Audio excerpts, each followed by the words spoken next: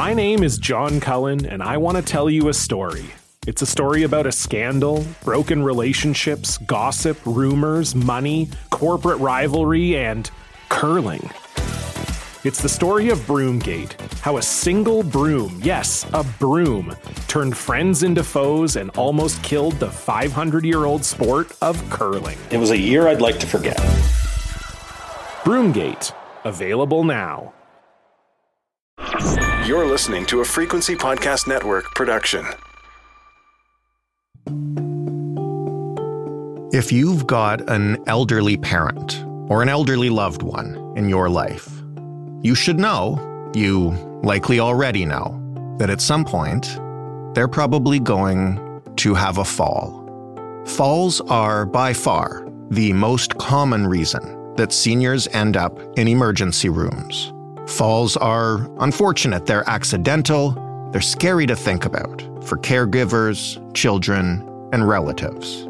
But they are also an everyday occurrence, part of aging, the sort of predictable problem that any well-equipped, functioning healthcare system should be ready to handle. It's the well-equipped and functioning part of that, though, that we're going to discuss today. Our guest is a long-time health reporter, someone who has covered the ins and the outs of Canadian healthcare for years. Someone who thought she understood our system, how it works and how it doesn't. Then her dad took a fall, and he ended up in that system.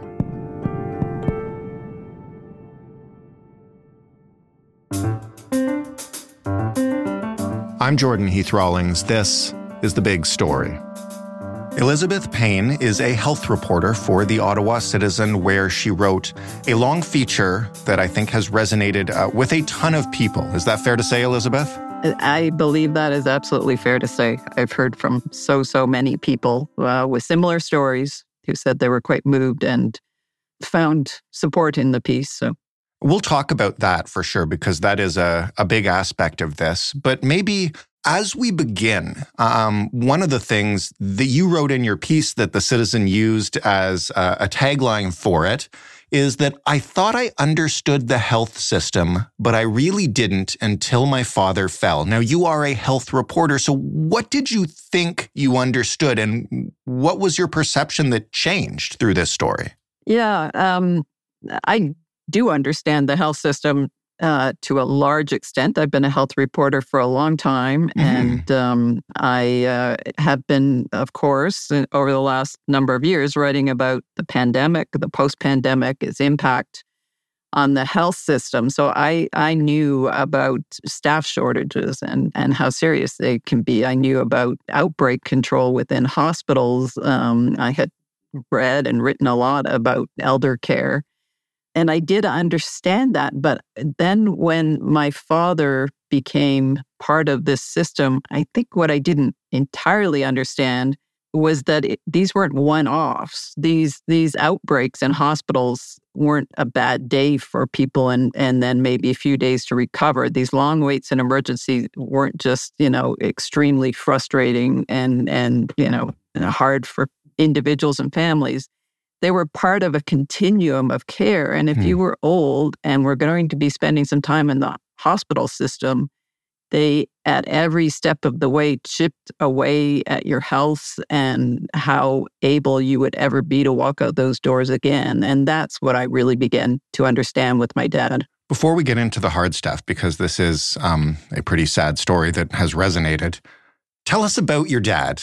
Who was he? What did he do? What was he like? Yeah, my dad was, he was full of life in many ways. He had a really interesting life. He grew up in a smallish place in Alberta, an only child, and became an engineer. And in fact, didn't graduate as an engineer until my mom and dad had 3 kids. I think I was the third, and I was born the day he finished his last exam, maybe. But that took him all over the world, throughout Canada, of course. But later, my parents lived in Indonesia and Venezuela. And he was passionate about exercise, firmly believed that that was all you needed in life. kind of to his detriment as he began to age. Very social. But we had some health issues as he got older. He was living alone through the pandemic, which was tough. And, had some back issues. And it was, I think like many, trying to avoid getting into the health system, but that didn't happen. So, how did it happen? Where and when did he fall? Yeah, he was living alone in the big house he and my mom had lived in for years, and we were worried about that. Yeah. I have 3 sisters, and, we were trying to convince him to come closer, to live closer to us. He wasn't really going anywhere. And he was driving, it's a smallish town. He was okay, but he spent a lot of time going to the bank. That was one of his favorite stops.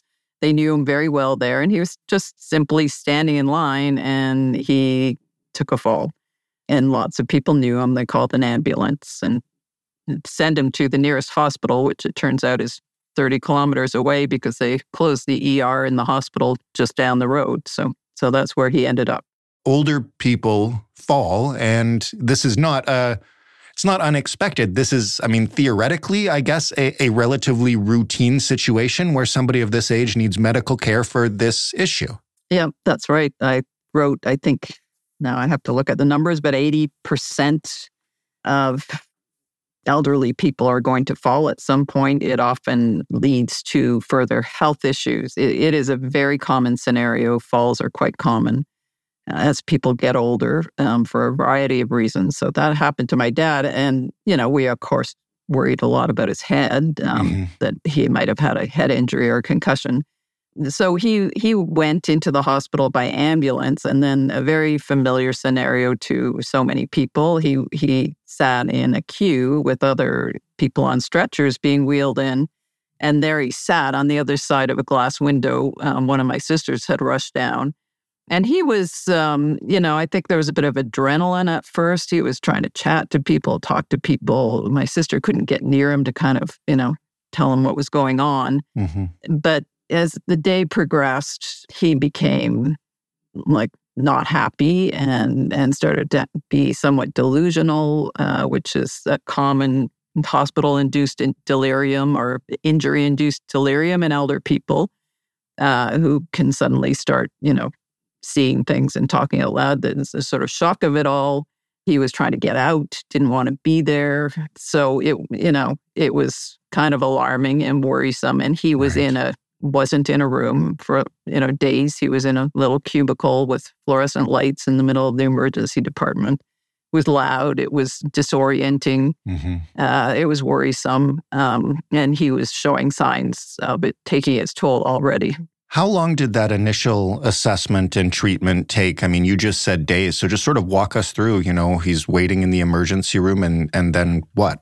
Well, he was waiting in the emergency room. He ended up in a sort of cubicle at the end of it. It was a very busy, as they are, and very noisy emergency room. Right. So we were wondering when he would get a room just for his own, mental health and ours. And we're told, he is admitted. This is his room. So that was, the sort of bed shortages. What you do is you put patients in spaces, and it wasn't great. He couldn't sleep. So it then took a number of days before he did get in a room.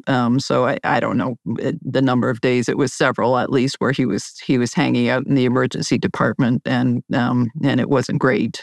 At what point in this did what you were seeing happen with your dad diverge from your expectations about what should be happening or what would happen in the system? Because, as you mentioned, you know emergency rooms are overcrowded, beds are at a premium, it's difficult to get admitted. At what point did you start to understand that, this is how it is? Yes, I think it was fairly soon after he got there. His injuries weren't that bad. He had broken his arm. He could be just let go the same day, but it didn't happen with him.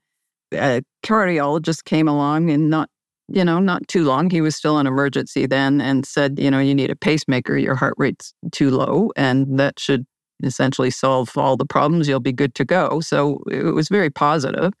But then what began to happen were sort of little micro traumas that you endure in the hospital and things that slow everything down. So there was an outbreak. He didn't get infected with COVID, but other people were, and that meant he couldn't get up. He couldn't have help. There were fewer staff around. And he did get the pacemaker, and it should have made a big difference. I think he felt much better. But the problem was mobility, and he wasn't getting up, and they just didn't have enough people to help with it. And, that began to get quite worrisome. He was having delirium. And so it's hard to say. I mean, I think it might have been more in hindsight, but he went, not too long, got sent to a rehab hospital. And that seemed to be, we were thrilled. That seemed a great thing and just what he needed. And, right. He would get moving and he would get out. And when staff shortages and COVID and other issues, delays, you couldn't reach people, became an issue there, then it was clear how much he had lost and how hard it would ever be for him to get back to where he was. I mean, I think it was a slow realization for my sisters and I that he wasn't ever going to be independent again. Why had he lost so much? And how typical is that? Do we expect that when an elderly person enters the health system? Does it have to do with the length of time they're spending there? Yes, I mean, that is something I had known, but I didn't fully understand how quickly the elderly lose mobility. It really can be in a matter of days. I've been told that for every day left lying on a bed, on a gurney, it'll take 2 days to regain the muscle mass. I mean, the older you get, the less muscle mass you have. So it takes a while to get it back and get your mobility back. And so, multiply that. And there's also evidence that elders who spend several overnights in emergency, their outcomes are far worse than if they hadn't, just kind of the stress of it all. But the mobility piece, also 8 hours on a stretcher lying down is enough to begin to have an impact on skin. And that can lead to bed sores, to pressure ulcers, which are, what my dad suffered from, and they're terrible.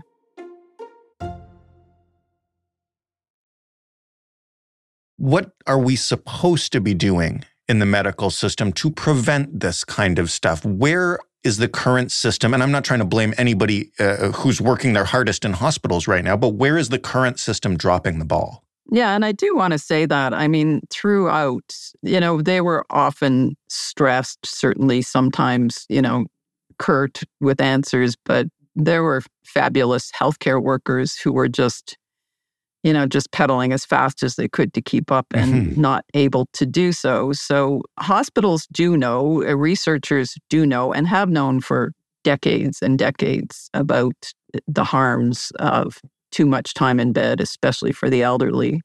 And there's programs that work. They've been used in Canada. Mount Sinai Hospital has pioneered the ACE program. And essentially, they do things like only use catheters in patients when absolutely necessary. Don't sort of just do them because that's what we do. Limit the wires and things that are going to keep people stuck in bed and make mobility a priority. Make sure they get out of bed, even if there's someone who's had a fall. And that often, if it's somebody who's had a fall, there's a fear of letting them move around because they might fall again. And so that, becomes a cycle. Right. With the pandemic, with staffing shortages, with the situation we're in now, people understand it, but to get them really implemented and really used is difficult. So they're slowly catching on. I think there's some huge bumps in the road, though.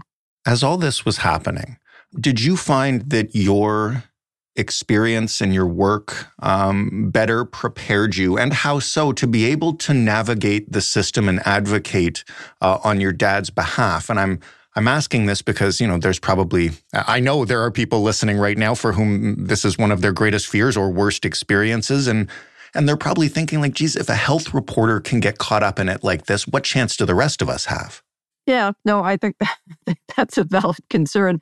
I know people who are better advocates than me, to be fair. I sometimes am slow to process things and then, after the fact, get there. But For example, when my dad, in a room with total of 4 men, all 85 plus, when they had COVID, they were not going to give them Paxlovid, which is this treatment for it. And we certainly fought for that. And they didn't seem clear on why they weren't going to. And nobody could articulate why it wasn't going to happen. But so that did happen. And everyone else in his room got it too as a result. And that did make a difference. He had a far less severe case than he might have.